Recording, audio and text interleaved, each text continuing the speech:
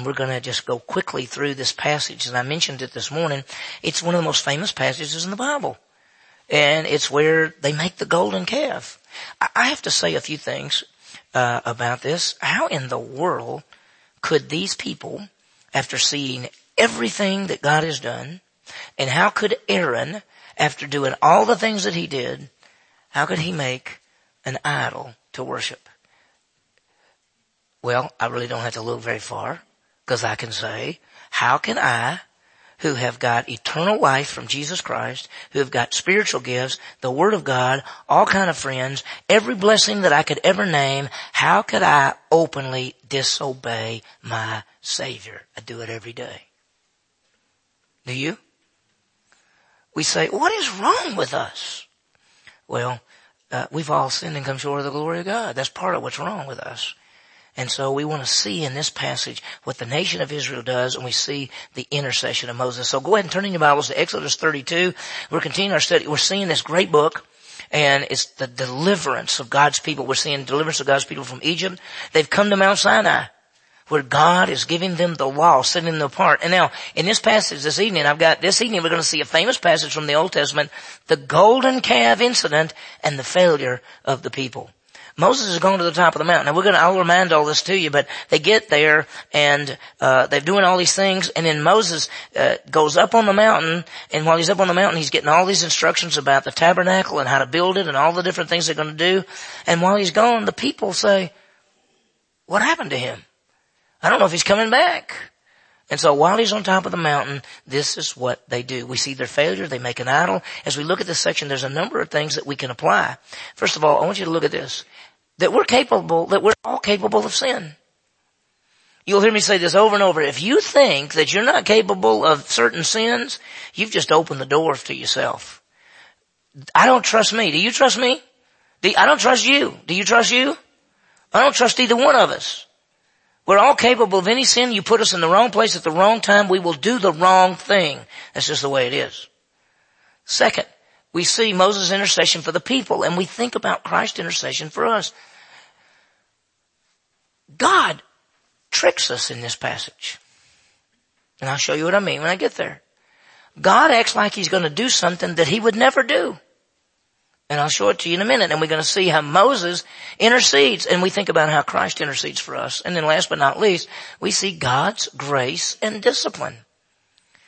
Be not deceived, God is not mocked. Whatever a man that sows, that shall he also what?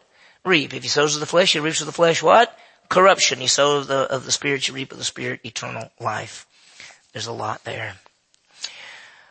A number of years ago, an American plane had an emergency landing in China. It's been a number of years. They were holding the crew. Finally, they got released. The United States sent some mediators over there to deal with the Chinese government. And this go-between, these people who were go-betweens for the crew in the United States, these mediators were able to get the people released. Mediators are important sometimes to stand in the gap. Do you realize how important it is to have a mediator in our lives? We have a mediator. It's Jesus Christ, the God-man. There is one God and one man, one God and man, the man Jesus Christ. He's the mediator between God and man. Let me just show you something. We have a mediator in two ways. First of all, for salvation. We've all sinned and come short of the glory of God, but God is perfect. We need a mediator. If God's perfect and we sin, something's got to be the go-between. The go-between is Jesus Christ. And then in our daily lives, we need a mediator. Why? Because we sin. In fact, in John, it's supposed to be 1 John 2:1, I think. It says if he says, my little children, I don't want you to sin, but if you sin, you got an advocate. Okay? It's supposed to be 1 John 2:1. I'm sorry, it didn't get typed up there right. We thank God for our mediator, Jesus Christ. Now this evening we're going to see in the passage, failure of the people, and Moses is the mediator. He intercedes on the behalf of the nation of Israel. We thank God for our mediator, Jesus Christ. Well, let's see what happens. This evening it's a famous passage, the failure and the sin of the nation. They make the golden calf to be their God, and we'll see what happens. And by the way, they didn't say, we're just going to make this idol. They said, this is the God that brought us from Egypt.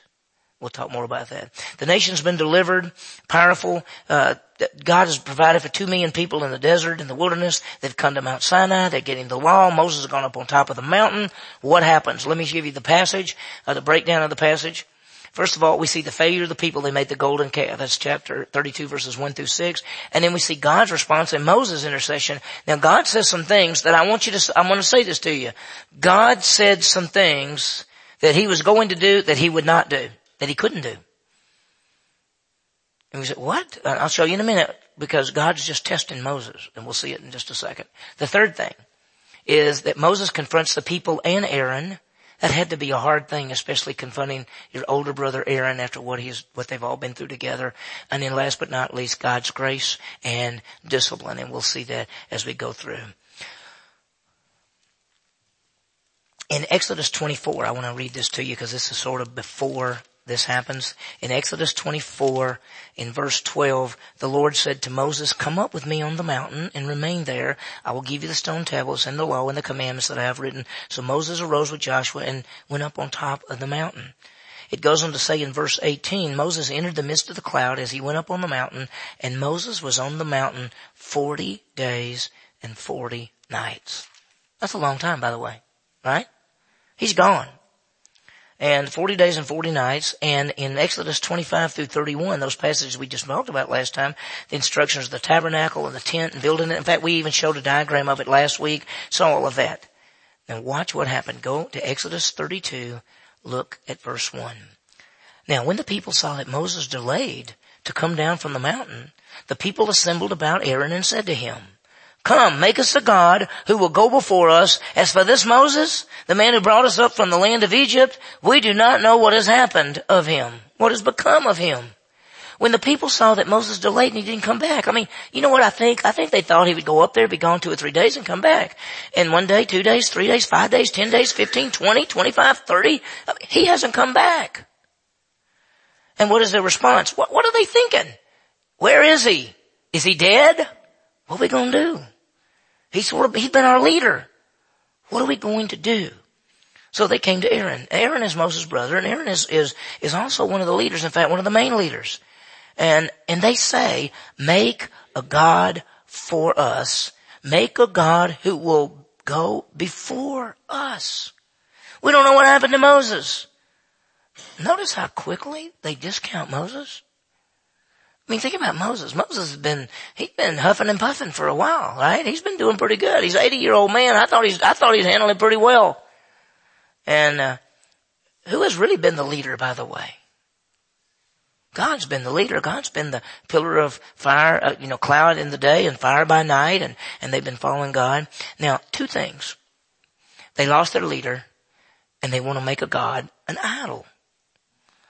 Now, if you're Aaron, and if you haven't read this, and you know Moses and Aaron, when the people come to Aaron and say, let's make a god for us so that we can, we really need to go back to Egypt, I think. Come, make a god for us who will go before us, who brought us up from Egypt. We don't know what to do. You would think that Aaron would say, whoa. Moses up there, he'll be back. We just have to rest. But Aaron doesn't do that. Notice, Aaron said to them, tear off the gold rings which are in your ears of your wives and your sons and your daughters and bring them to me. Where'd they get all the gold? From Egypt. Remember when they left Egypt, they plundered the people? God told them to ask for the gold. Now what were they supposed to do with this gold? Use it where? Do what? To make the tabernacle and the temple. That's what all that was for. They use it to make what? A golden calf. Wow. So he's going to make a god out of gold. He said, give me your gold. Give me your gold. And so look what they did. Verse 3. Then all the people rose up and they tore off the gold rings which were in their ears and they brought them to Aaron. I love verse 4. He took this from their hand and fashioned it with a graving tool and made it into a molten calf. Wonder why a cow? And they said, watch, this is your God, O Israel, who brought you up from the land of Egypt. They made a golden calf and then they said, this is our God. This is your God. This is the God who brought you out of Egypt. God is a bull. God is a cow. That's what they're saying. You remember every time God's appeared to them, he didn't give them any kind of what? form, because if they saw a form, they'd most likely make some shape of it and try to worship that. So he says, listen, you can't see me. And so what do? Since they haven't seen him, they make a cow. This is your God, O Israel, who brought you up from the land of Egypt. Aaron makes an idol. The people quickly turn from the living God who has delivered them from Egypt, who has provided them and protected them all the way through. And they turn. Let me tell you what we realize. We realize how easy we can fall. 1 Corinthians 10:12, take heed lest you think you stand, you what? You fall. We're all capable of any sin. If you say there's not a sin you would do, you've opened the door to possibly doing it. You have to protect yourself. You have to say, I know I'm capable of any sin. Capable of anything. You say, I wouldn't commit adultery. I wouldn't steal. I wouldn't lie.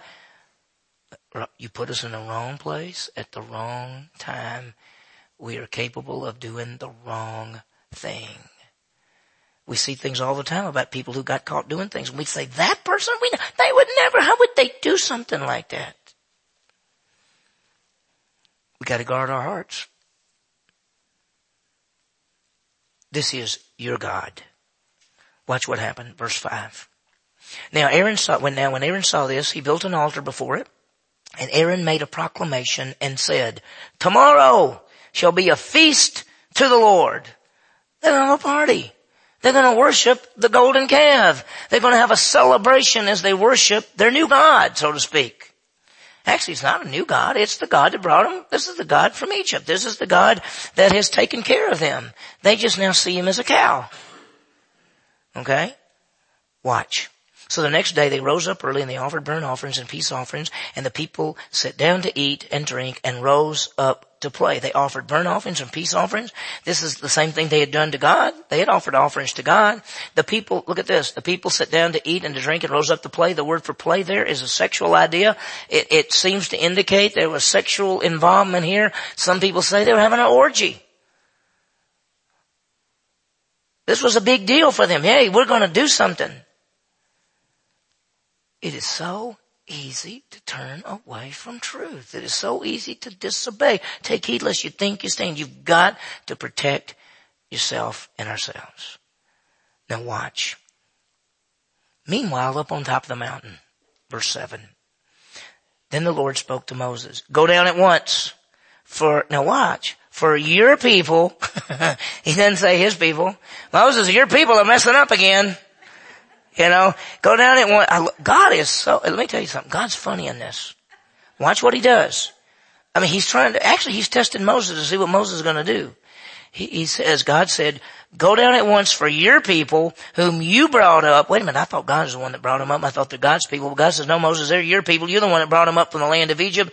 They have corrupted themselves. Your people have corrupted themselves. Look at that. I mean, that's amazing. And we go, what? They're sinning. They're doing wrong. Notice your people, which you brought. The truth is this, no matter how nice we try to look, we're still bad. These people have been redeemed and protected, and yet they still turn away. They have quickly turned aside from the way I commanded them. They have made for themselves a molten calf and have worshipped it and sacrificed to it and said, this is your God, O Israel, who brought you up from the land of Egypt. They're saying that the calf is God. So watch. The Lord said to Moses, I have seen this people, and behold, they are obstinate people. Yeah, they are. What about us?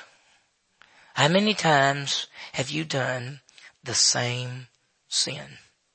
How many times have you gone to God and said, I'm not going to do this one ever again. I promise you. I promise I will never do this again. And you know what God says? Right. I know you. I know you're just dust. I know you. God says, these are obstinate people. Now watch verse 10. By the way, obstinate means hard-headed. Watch what he says. Now let me alone, that my anger may burn against them, that I may destroy them, and I will make of you a great nation. Now look at this. He says, I will destroy them and make you a great nation. Anything wrong with that? What if God said to Moses, okay, that's it. You stay here. I'm going to wipe them all out. I'm going to start over with you. Why do I say that God is testing Moses. What is God's promises? That the Messiah will come through the tribe of Judah. Moses is from the tribe of Levi. If he destroys them all, and there's only Moses left, there is no place for a Messiah to come based on the promises of God. God's not going to destroy those people. God is testing Moses. See, the Messiah and the Savior is going to come through the tribe of Judah. Moses is from the tribe of Levi. God is testing Moses to see if Moses says, yeah, kill them all. Yeah, I'm sick of them myself. I'll be honest with you, I'm sick of them because I've been with them all this time, and every time you turn around they gripe about everything. You might as well destroy them and start over. But that's not what Moses does. God cannot do what he just said, because it's already against his promises. He's testing Moses. And what does Moses say? And I want you to see his intercession. It is amazing. Verse 11. Then Moses entreated the Lord his God and said, O Lord, why does your anger burn against your people whom you have brought out from the land of Egypt with great power and with a mighty hand? He's basically saying, God, why are you going to do this? Why are you going to destroy your people? You have redeemed them, you saved them, you delivered them, you provided them, you protected them. Why would you destroy them? Look at verse 12. Why should the Egyptians speak, saying, with evil intent he brought them out to kill them in the mountains and destroy them from the face of the earth? Turn your burning anger and change your mind about doing harm to your people. He says, listen, the Egyptians, if you kill all the people now, and I'm the only one left, the Egyptians will say that God only brought these people out of Egypt to destroy them. That they were just wicked people and God wanted to destroy them. Turn from your burning anger. Change your mind about doing harm to your people. Now, Moses is saying, you need to change your mind. God is saying, I'm testing you to see what you're going to say. Now, let me ask you something. He's testing Moses. What was God's promise to Abraham, to Isaac, to Jacob, and to Judah? That from Abraham would come the Messiah. From Isaac would come the Messiah. From Jacob would come the Messiah. From Jacob through Judah would come the Messiah. That's the promise. Does Moses know the promise? Look what he says. Verse 13. Remember Abraham, Isaac, and Israel, your servants, to whom you swore by yourself. And you said to them, I will multiply to your descendants as the stars of the heavens, and all this land of which I have spoken, I will give to your descendants, and they shall inherit it forever. He said, you got to remember the promises that you made. You promised. You swore. You promised. If they're destroyed, the promises can't be fulfilled. Why couldn't God just start over with Moses? Why couldn't he just start over with Moses? What's the promise? It's right. He can't start over with Moses. Can't do it. Moses is the intercessor. We think of an intercessor, we think of our Savior, Jesus Christ. He interceded for us. He came and took our place. Wages of sin is death. We're supposed to die. Jesus Christ came and took our place and died in our place. And then on a day-to-day basis, as we sin, he says, my little children, I don't want you to sin, but if you sin, you have an advocate with the Father, Jesus Christ the righteous. He is our advocate. He is our sacrificial payment. He is our intercessor and our mediator. It's powerful. Look at verse 14. So the Lord changed his mind about the harm which he said he would do to his people.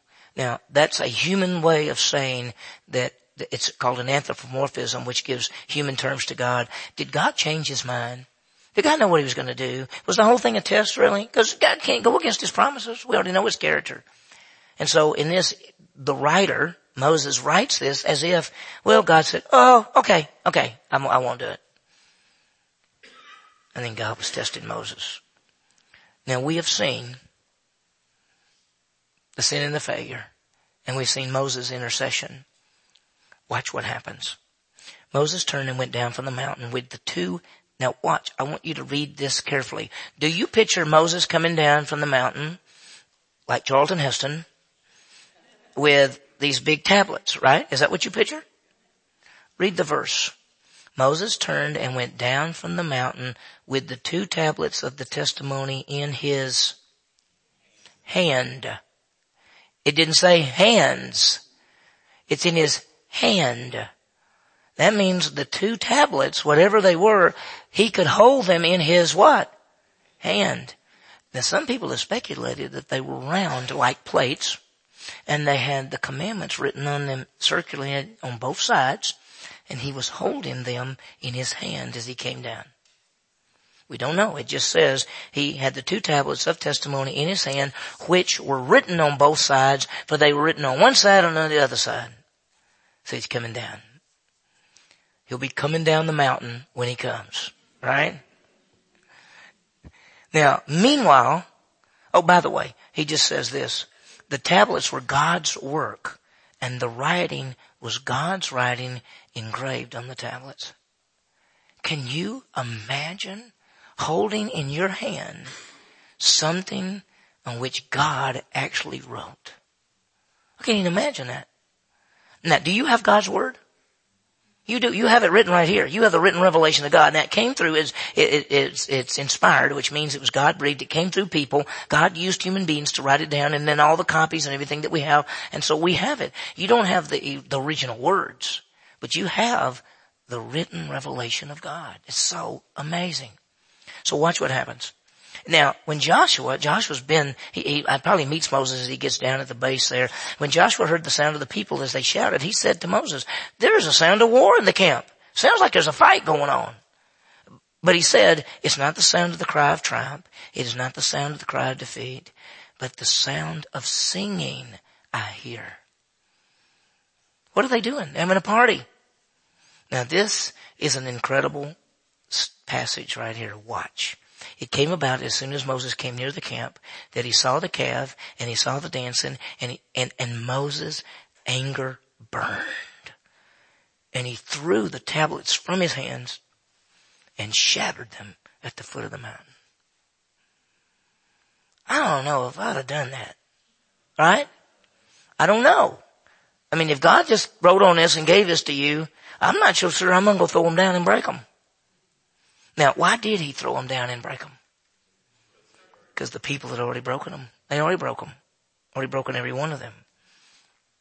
He threw down the tablets. He broke the tablets. Why? Because the people had already broken them. They've already broken all the commandments on there.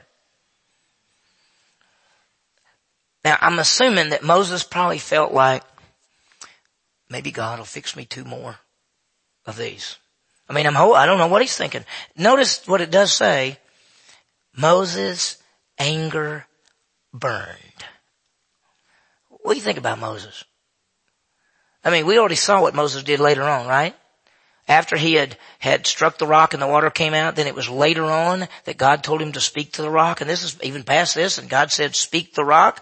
And Moses stood up in front of the people. And what happened? His anger burned. He got so mad. He was supposed to speak to the rock. He hit the rock. Nothing came out. He hit it again. Water came out. And what did God say to him? "Because you disobeyed me in front of everyone, you will not go into the land." You'd say, well, he just hit a rock twice. What's so bad about that? That's open disobedience and the anger. What happened here? As soon as he got to the camp and he saw the calf and the dancing, Moses' anger burned, and he threw the tablets from his hands and shattered them at the foot of the mountain. You can't blame him. Look what he did. He took the calf which they had made and burned it with fire. Whoa, he burned up the golden calf and ground it into powder, scattered it over the surface of the water, and made the sons of Israel drink it. Here, drink it, drink it. I don't want to drink it. You're going to drink that stuff. You're going to worship it, you're going to drink it. Wow. He's showing them the powerlessness of an idol. It's nothing. He took the idol and chewed it up, put it into water, and made them drink it. Now, this is my favorite part, because he goes to Aaron. Moses said to Aaron, "What did these people do to you that you have brought such a great sin upon them?" Who is Moses blaming? He's blaming Aaron. He said, "What did these people do to you that you did this?" What did people do? You know, when we're confronted, have you ever done wrong and then you confront it, and what do you do? Well, we start making every excuse that we can to say, well, I didn't know anything about that. Well, I didn't do that. I couldn't help that. It wasn't part of me. Look what he does. He blames others and he lies. The next time you're confronted with something, figure out what your natural reaction is. to blame somebody else and to lie about it. That's our natural reaction. Look at verse 22. Aaron said, do not let the anger of my Lord burn. You know the people yourself that they're prone to evil. He says, you know these people, they're always messing up. They're always messing up. They're prone to evil. First of all, he's going to blame the people. He blames the people. Now watch the second thing, which is just amazing. He said, for they said to me, make a God for us who will go before us, for this Moses, the man who brought us up from the land of Egypt, we don't know what has happened to him. We don't know what became of him. I said to them, whoever has any gold, let him tear it off. So they gave it to me, and I threw it into the fire, and you know what? And out came this calf. I took the gold and I just threw it in the fire, and a golden calf popped out. He's lying.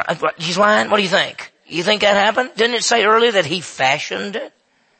So what does he say to Moses? I just threw the gold in the fire and it popped out as a calf.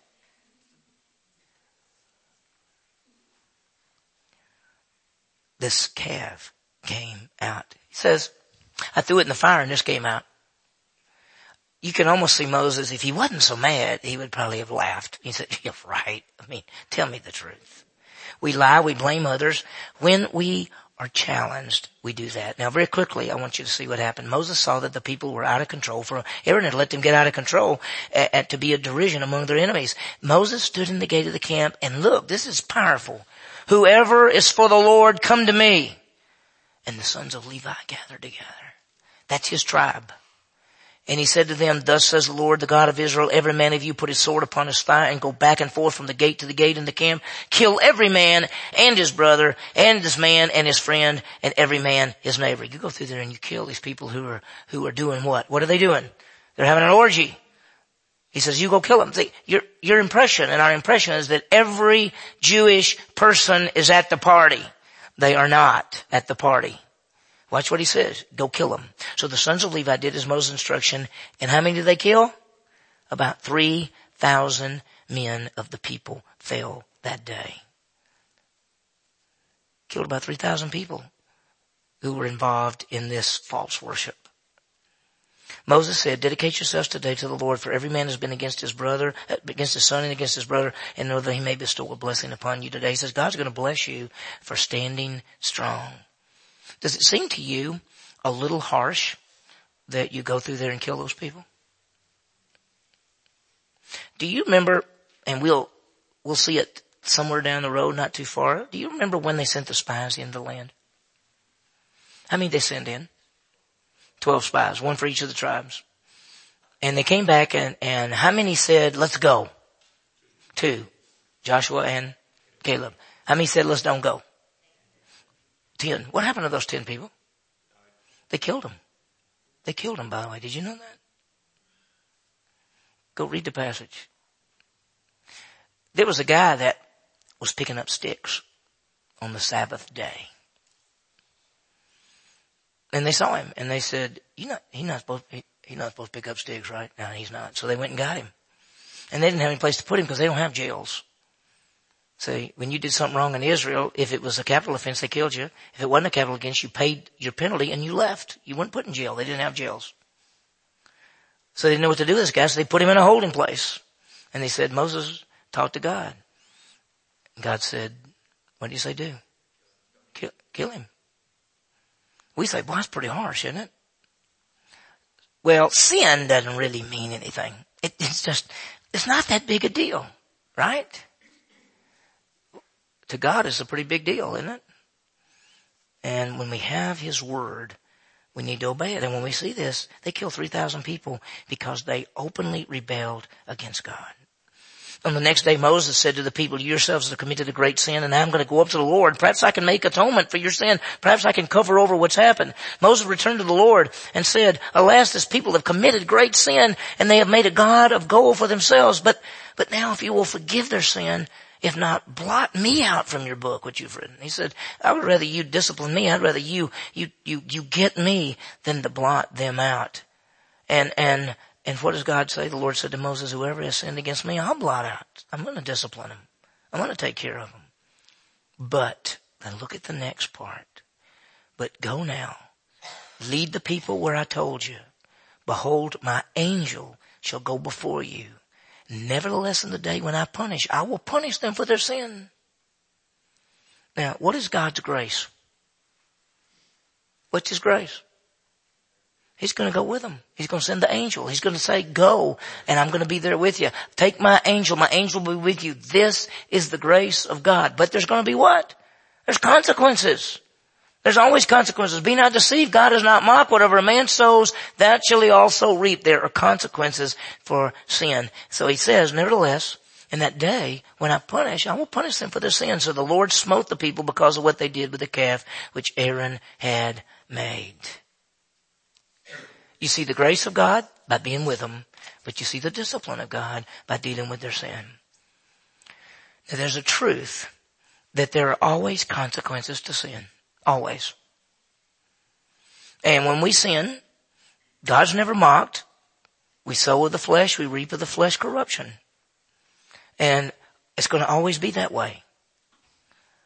And so when we live our lives, and whether it's a little sin or a big sin, there are always consequences. Now, let me just say something that we should always do. When you sin, always confess it to be in fellowship, because it's better to be disciplined by God when you're in fellowship than to be disciplined by God when you're out of fellowship. The Corinthians were out of fellowship when they were doing the Lord's Supper, and they were disciplined by God, and some of them died. The Lord smote the people because of what they did with the calf which Aaron had made. Applications, let's think about it. Realize that we are capable of any sin. We're fallen. Lee Strobel said this, we all have the terminal illness called sin. We do. We all have it. Everyone in this room. Every one of us in this room must guard our hearts. Must guard what we bring into our lives. Guard what we bring into our minds. Guard what we bring into anything of our lives. Because we are capable of any sin. And if you somehow don't believe that, you're in trouble. You're in trouble. And realize that we're capable of any sin, and just realize that when we sin, don't blame others and don't lie. Just say, I did it. When you go to God, say, I did it. I blew it. I've done it again and again. I'm sorry. I've done it again. Number 2, thank God for our intercessor, Jesus Christ. We owed God death and Jesus Christ took our place. He died and rose again for us as our advocate. He is our advocate. He took our place. Hebrews 7:25, I don't know if that's on, there it is. Hebrews 7:25 says He lives forever to make intercession for us. So not only in the salvation aspect of it, but in the daily aspect of it, we have an intercessor. In Jesus Christ, we who are unrighteous receive by faith the gift of eternal life. We have an intercessor, and we just need to thank God every day. When you wake up in the morning, we ought to go, thank you, Lord, for another day, and thank you for Jesus. Number 3, there are times to confront. Now, I don't like confrontation. Anybody in this room like confrontation? There's a few of you that do. There are a few people that like it. They'll just sort of go right up to you and tell you how you're wrong. They love it. But most of us don't like confrontation, but there's times to confront, and there are times you have to deal with those things. Sin damages the body. As they said, sin causes the cup of joy to spring a leak. And sometimes we have to go to people and say, this is wrong. Sometimes they have to come to us and say, this is wrong. There are times to confront. God deals with us in grace and discipline. The grace, He says, I will send my angel, I will go. The discipline, I will punish you. God deals with us in grace and discipline. It is the grace of God that when we sin, we are not destroyed. Right? Could He?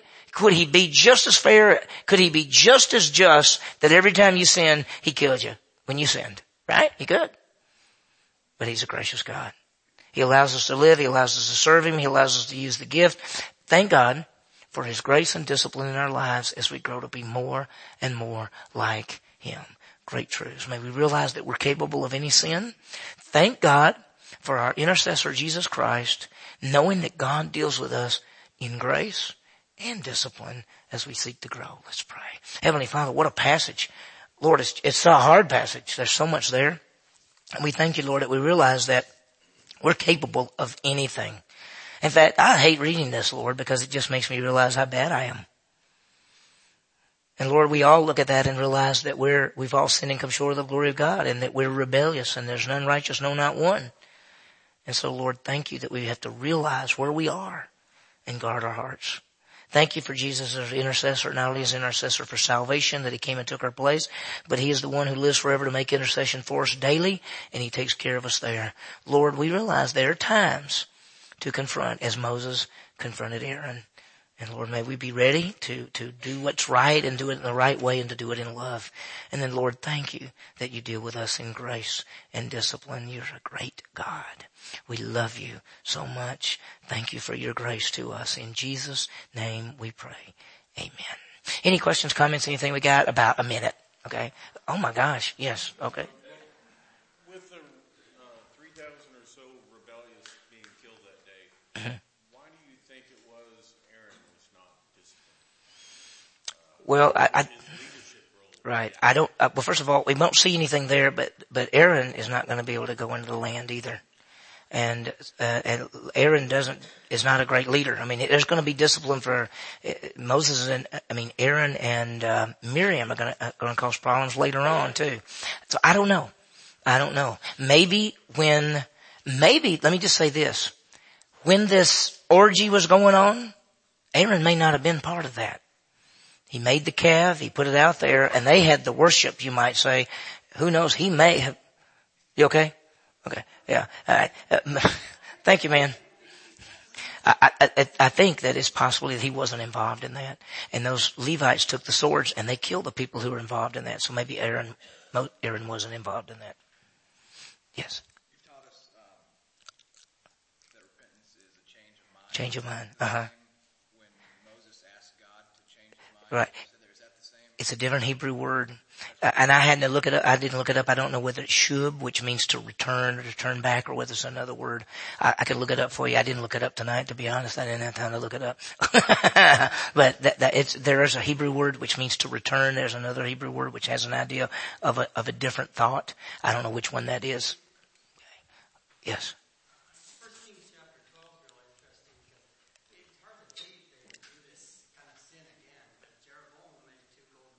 Oh yeah, it's unbelievable. In the northern kingdom, when they divide in the northern kingdom, and he is so worried. You remember that Jeroboam is so worried that when the division comes, that his people will go to Jerusalem and worship at the temple, that he makes a false temple and builds two golden calves up there so that people will worship there, so they don't have to go to Jerusalem and leave his kingdom. He's so worried about that. And so he builds a false worship system in the northern kingdom. And the whole northern kingdom is always corrupt. It is amazing that they do the same thing. God's leading him by a pillar of fire and a cloud. Where's the pillar of fire and the cloud when Moses is up on Sinai? We think there's a tent. Moses had a tent that he would meet with God, and Joshua stayed at the tent most of the time. The best we can understand is that they haven't built the tabernacle yet, see? So once they build the tabernacle, that will be above the tabernacle and it'll move and it'll tell them where to go. Up to this point, the best that we can tell them, we're not sure, is whether it's just something out in front of them or whether it's near Moses' tent, in which it said that Moses would go and meet with God at the tent. So my only thing I can figure is maybe I don't know if y'all could hear did y'all hear the question? They can't even hear me. They can't hear the question. Did y'all hear the question that she asked? Where was the pillar of fire and the cloud? And I think it's at Moses' tent. Moses has a tent, and I think that's where it is. The tabernacle has not been built yet. So God leads them during the day by the cloud and the fire by night. And we don't know whether it's just going before them or whether it's over at Moses' tent, because there is a place where Moses goes and Joshua goes with him and meets with the Lord. So does that help at all? That's all we don't really know. I don't think it's real clear.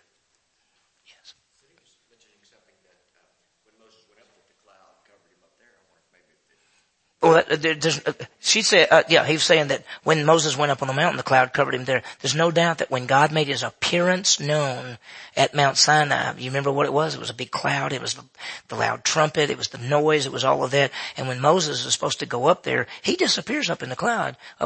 Now, whether that's the same cloud, I'm not sure it is. But at least Moses has disappeared from view when he was up there. They don't know where he is. Yeah. Yes.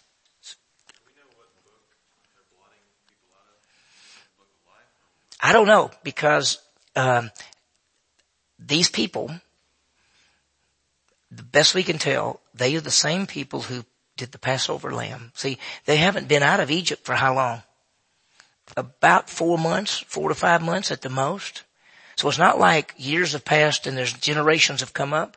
So I'm thinking that these are redeemed people because they believed and came out of Egypt.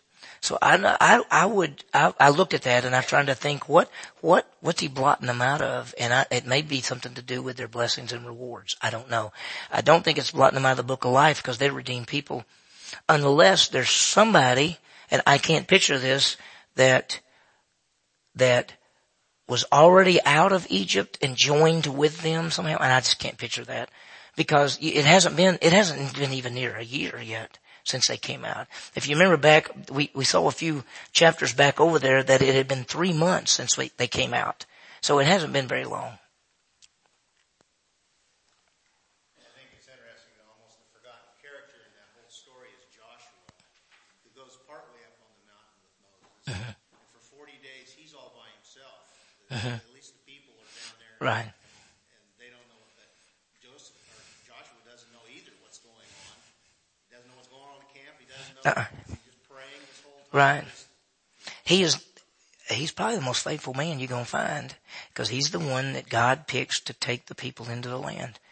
And it says that when Moses would go to his tent to see God and then Moses would leave, Joshua stayed all the time at the tent.